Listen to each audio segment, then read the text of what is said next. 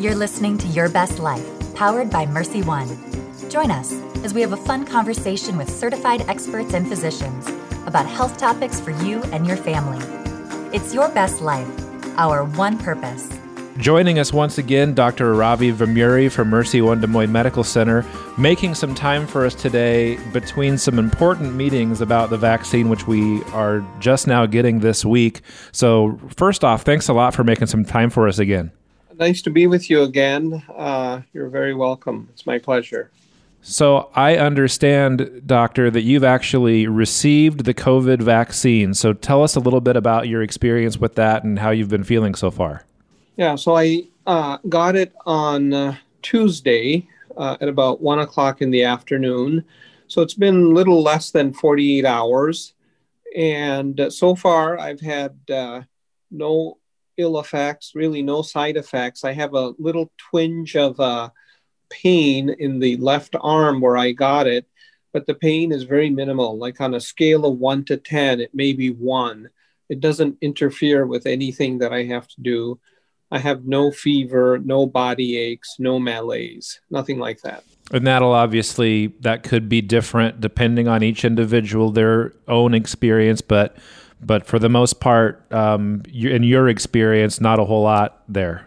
That's correct. In the study, the Pfizer trial that was published last week in the New England Journal, the side effects, 90% of the people have very mild or moderate side effects. Only 10% have what are considered grade 3 side effects, meaning severe enough to prevent them from carrying on their activities of daily living, like going to work, etc.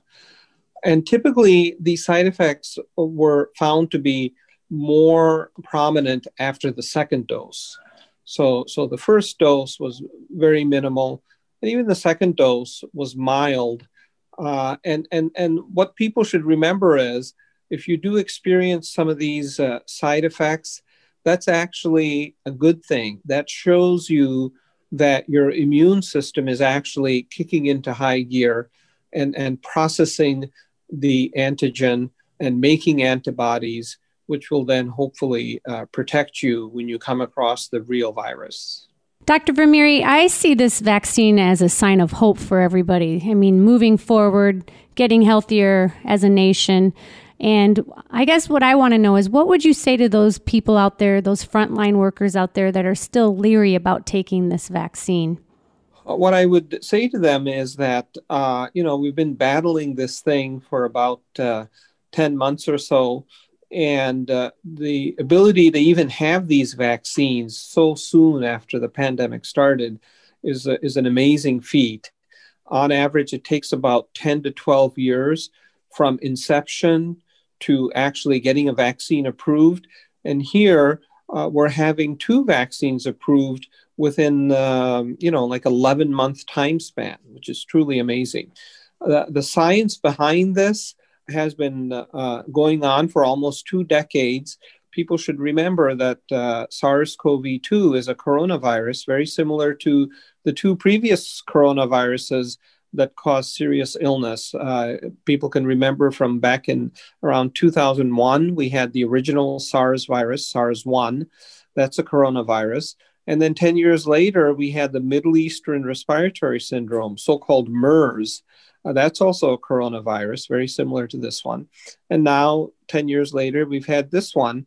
So people that have been researching those 2, they've learned quite a bit in these 20 years. And then when this thing rolled around in January, there were all kinds of labs and researchers and investigators who had a lot of experience with coronaviruses, and they were able to jump right in and come up with this technology. They've been fantasizing about this technology for quite some time, and suddenly this pandemic appears, and they're able to put their all the work that they've done for the past 20 years to work and come up with this technology.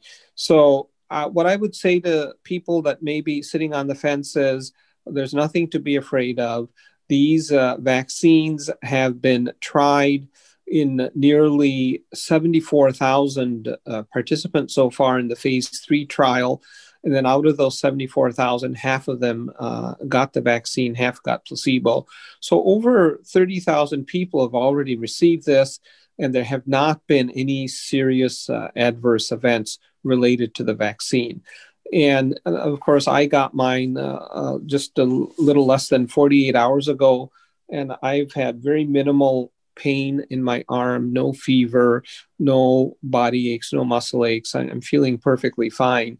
And so, those of us that are on the front lines, we need to, take this vaccine, protect ourselves so we can remain healthy to take care of people as this pandemic slogs on.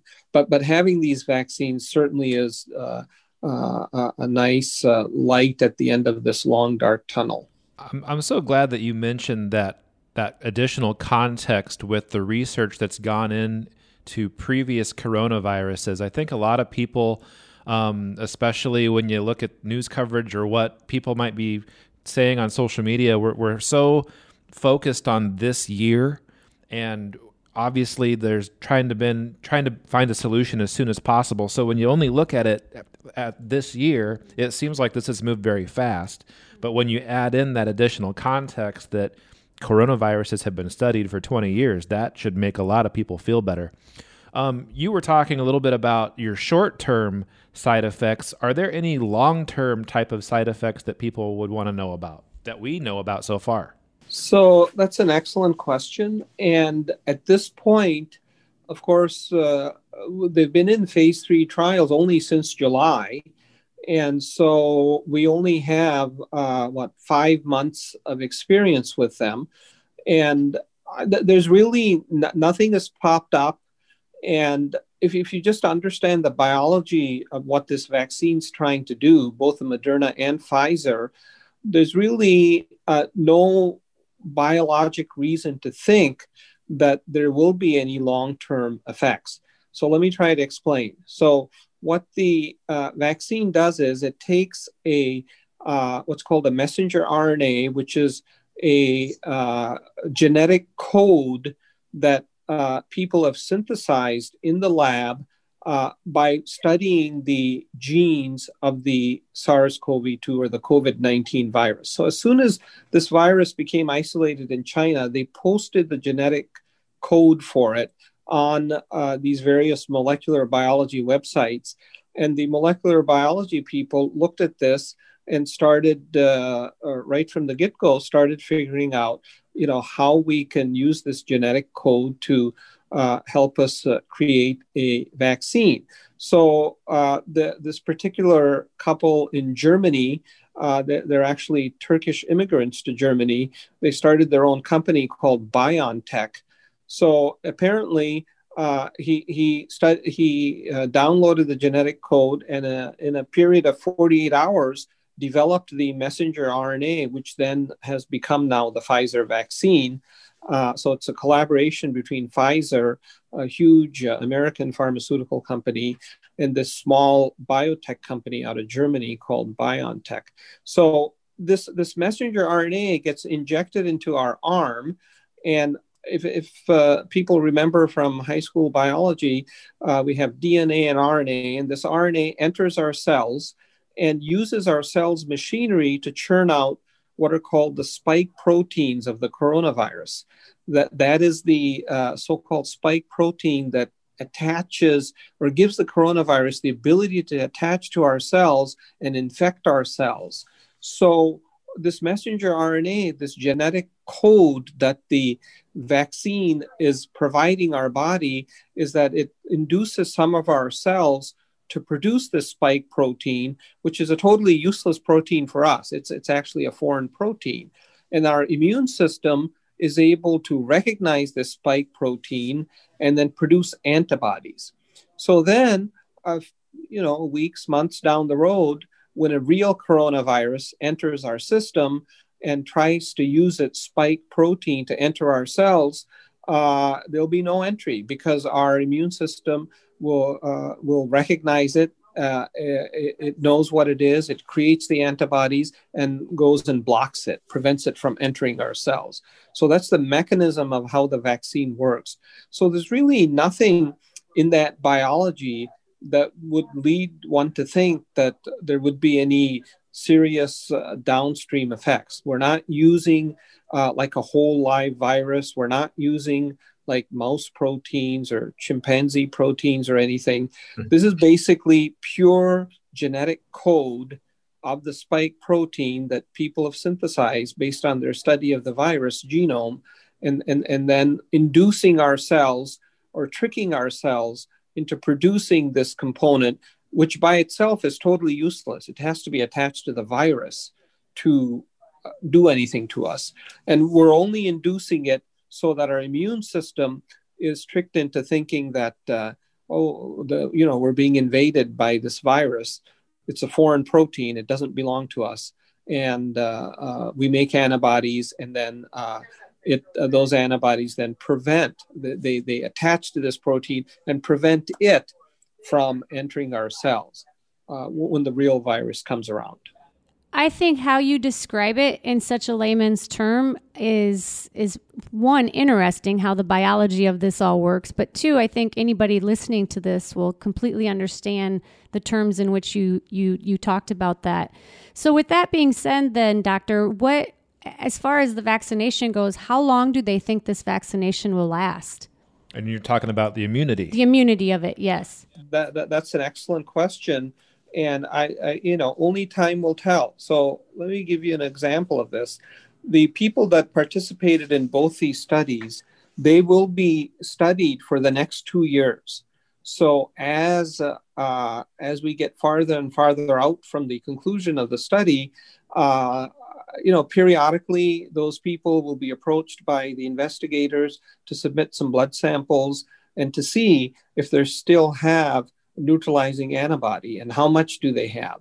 And then we will also be studying them almost on a monthly basis, probably, to make sure, did they get COVID-19? They'll probably periodically test them to make sure they didn't asymptomatically get it. They'll also do tests to see, even if they got it, are they capable of transmitting? That's one of the things that, of many questions that are unanswered. And that is does this vaccine not only prevent clinical disease in the people that get it, but even if they get it and they're relatively asymptomatic, will it prevent them from shedding and transmitting to others? Because that's how you break the chain.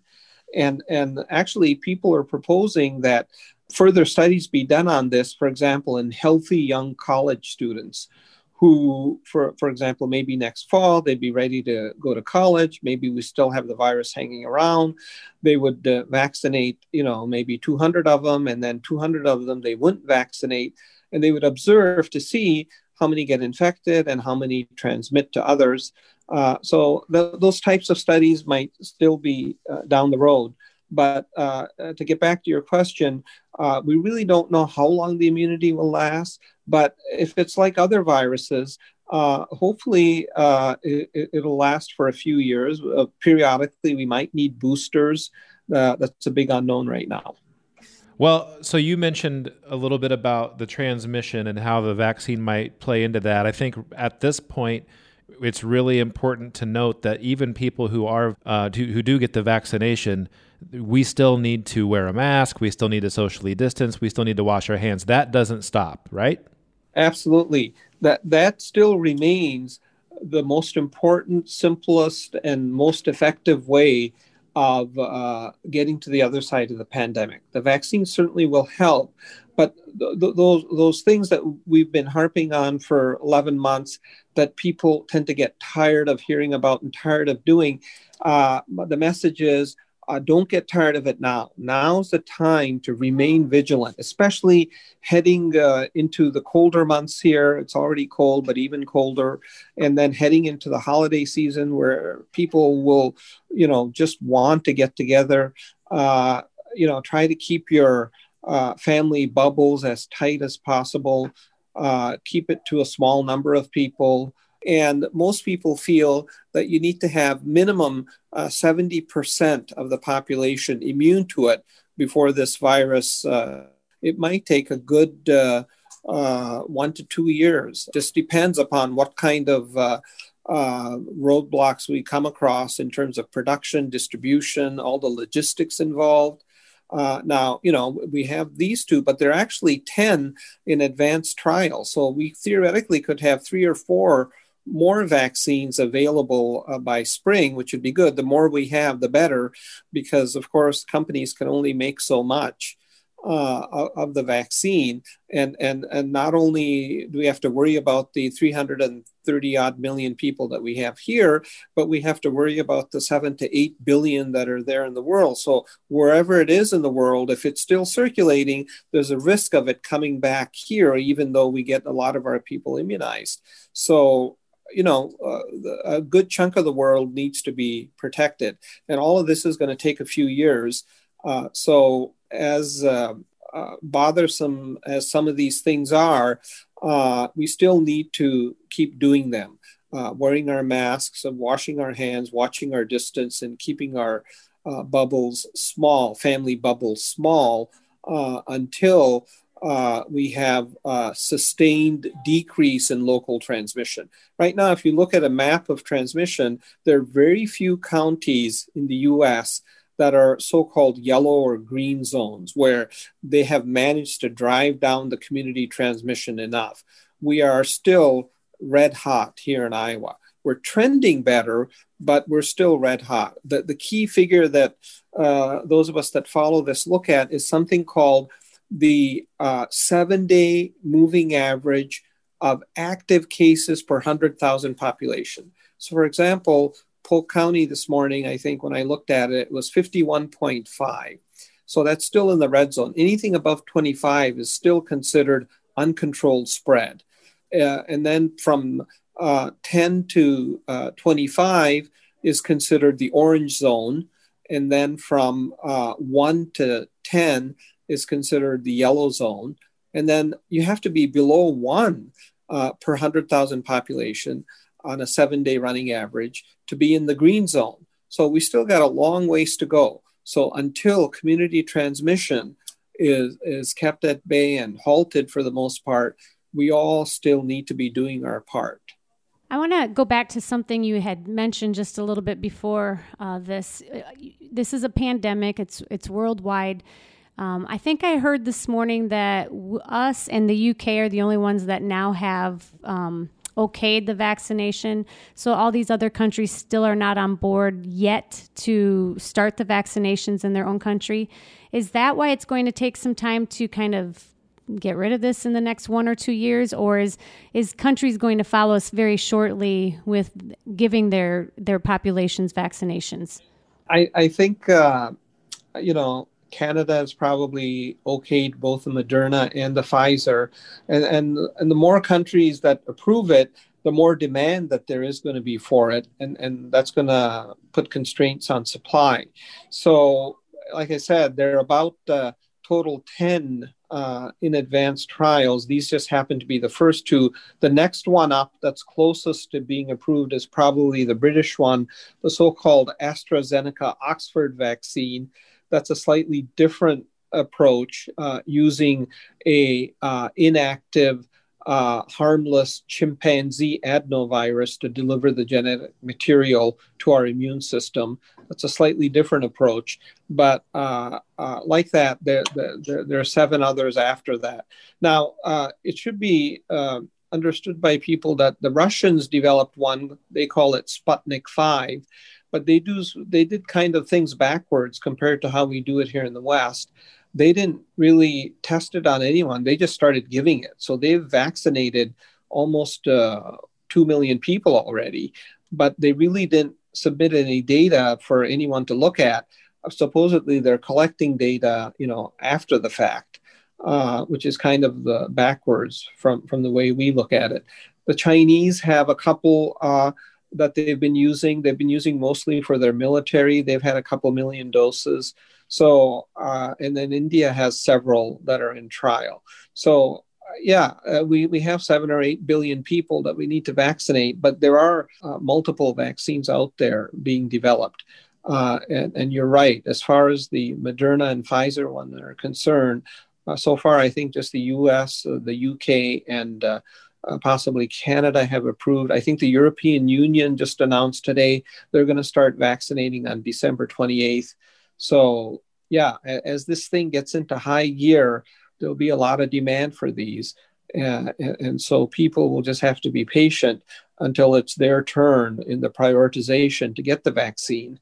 And even after they get it, like you said, we still need to be very careful and monitor ourselves and keep our bubbles small and watch our distance, wash our hands, and wear a mask. All right. Well, I know we only have about 10 more minutes with you before you have to get off to the next important meeting about the vaccine, but I have a few frequently asked questions, I guess, if we can move through a few just kind of rapid fire lightning round if you have a couple minutes to do that. Okay, go ahead. All right, here we go. So if somebody has already had the virus, should they get the vaccine? That's an excellent question. So the guidance is we believe that natural immunity for most people lasts about 90 days, and the antibody titer starts to wane after natural infection. It also depends upon how severe your natural infection was. Those that were in the ICU that were deathly ill and they survived, they tend to have a much stronger immune response. Those that got very mild or totally asymptomatic infection, didn't even feel a thing, they probably don't have as strong of a response. Although rare, people can get reinfected. We have documented at least 5 people here at Mercy that have been reinfected. That is, they've had infection once and then after a time got reinfected. So the answer to the question is, even those that have been infected need to get the vaccine, but you need to wait 90 days before you get the vaccine. So if it's within 90 days and you're offered vaccine, go to the back of the line, let somebody else who didn't get the vaccine get it. And then when it's the 91st day or any time after that, you can get the vaccine. All right, here's another one of our frequently asked questions. How will the vaccine interact with other medications that someone might be taking? Since it's just a molecule and you get 0.3 ml in the case of the Pfizer vaccine injected into you, it's a genetic coded molecule. So it really has nothing to do with any other medications. So there'll be no interaction. And you can get, even other vaccines while you're getting this vaccine. You would just get it at a different site. So kind of up the same alley, what about allergies? Some people are allergic to, might have an allergic reaction. What about that? So a very famous allergist named, I can't remember her first name now, but her last name, Kimberly, Dr. Kimberly Blumenthal, is a renowned allergist. And she, in the ID Tritiverse, she commented on this concept of allergy to vaccines. What most people are allergic to, those that say that they're allergic and that truly have a proven allergy, they're allergic to what are called excipients in the vaccines. These are molecules that are helped to stabilize whatever is in the vaccine. And they go by, there's a certain chemical called PEG, P-E-G, and there's another chemical called polysorbate, which is some sort of sugar alcohol. And the very minute quantities of these materials in these vaccines. And some people are truly allergic to them. So if you've had a serious anaphylactic or very serious reaction where you couldn't breathe and you needed to be given epinephrine to bring you out of it after a vaccine, you should consult with the allergist before you take the vaccine. But the vast majority of us will not have any allergy issues. And as this becomes more widely available, I know we encourage anyone 16 and up to get vaccinated if possible, but are there any type of individuals out there that actually should not get the vaccine? Yeah, that's an excellent question. So because we're in the midst of a pandemic and we're trying to achieve a certain level of herd immunity, there are very few people who should not get it. Now, it has not been studied in people below the age of 16, so definitely they should not get it. But Moderna is actually conducting a trial in people under the age of 16 with about 3,000 participants. So as soon as those results become available, I think the Moderna one will be approved for kids if that trial is positive. It has also not been studied in pregnant and lactating women. So the emergency use authorization issued by the FDA cautions and precisely states that. Hasn't been studied in this population, so they can't really recommend it. But having said that, there's a society called the Society for Maternal and Fetal Medicine. That society made the following statement.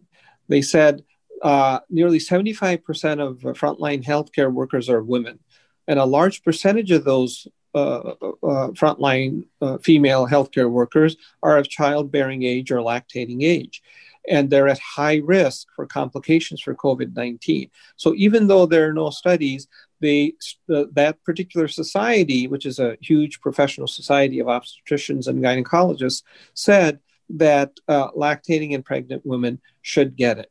So as far as our hospital policy, what we've said is those lactating and pregnant women that want to get it should discuss it with their obstetrician, their pediatrician, and then if they say it's okay, then we'll give it. So it's a case-by-case basis.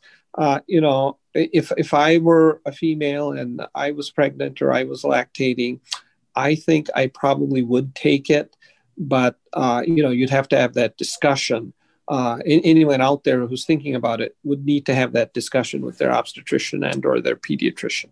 I have one last question for you before I let you go, and that is about another tool that was just announced that is in our fight against this, and that is that this week the FDA, I believe, approved an over-the-counter COVID test. What are your thoughts on that?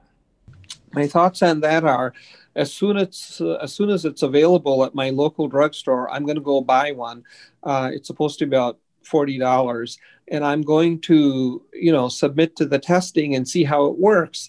My assumption is it's going to be what's called a rapid antigen test, not necessarily the more sophisticated PCR testing.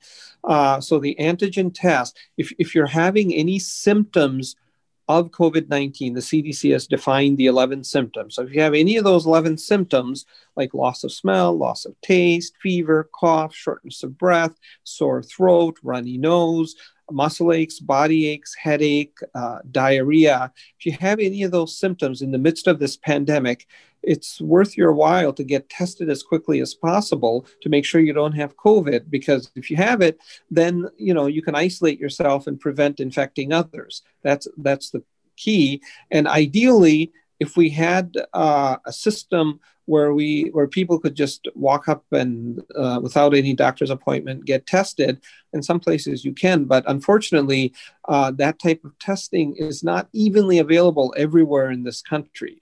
It all depends upon where you live, and just non-medical people who have no knowledge of the medical system still find it very difficult to access testing. So in-home testing is a good way to provide easy access to everyone, provided you have $40. That's not necessarily that cheap. But anyway, if you have symptoms and that test tests positive, that's a pretty good test. If you have symptoms and that test is negative, then we really can't depend upon that test. We have to confirm with a more traditional PCR test. So when this test becomes available in Des Moines, I'm actually going to go out and give it a trial run to see how it works. Well, I know you've got places to be, and I just once again want to thank you for taking your time out of your busy schedule to just make some time for us to help make sense of all this stuff. It's a lot of information that comes in very rapidly. Thanks. Bye-bye. Once again, I want to thank Dr. Ravi Vemuri from our Mercy One Des Moines Medical Center. He's been on a few times now to make sense of a lot of this pandemic stuff, and so glad that he could join us once again as the vaccine for the first time is starting to show up in different hospitals across the country. We know you have some questions, so if you want to send us that feedback, go ahead and head over to the submission form at mercyone.org/podcast. You can also send us an email at podcast@mercyhealth.com.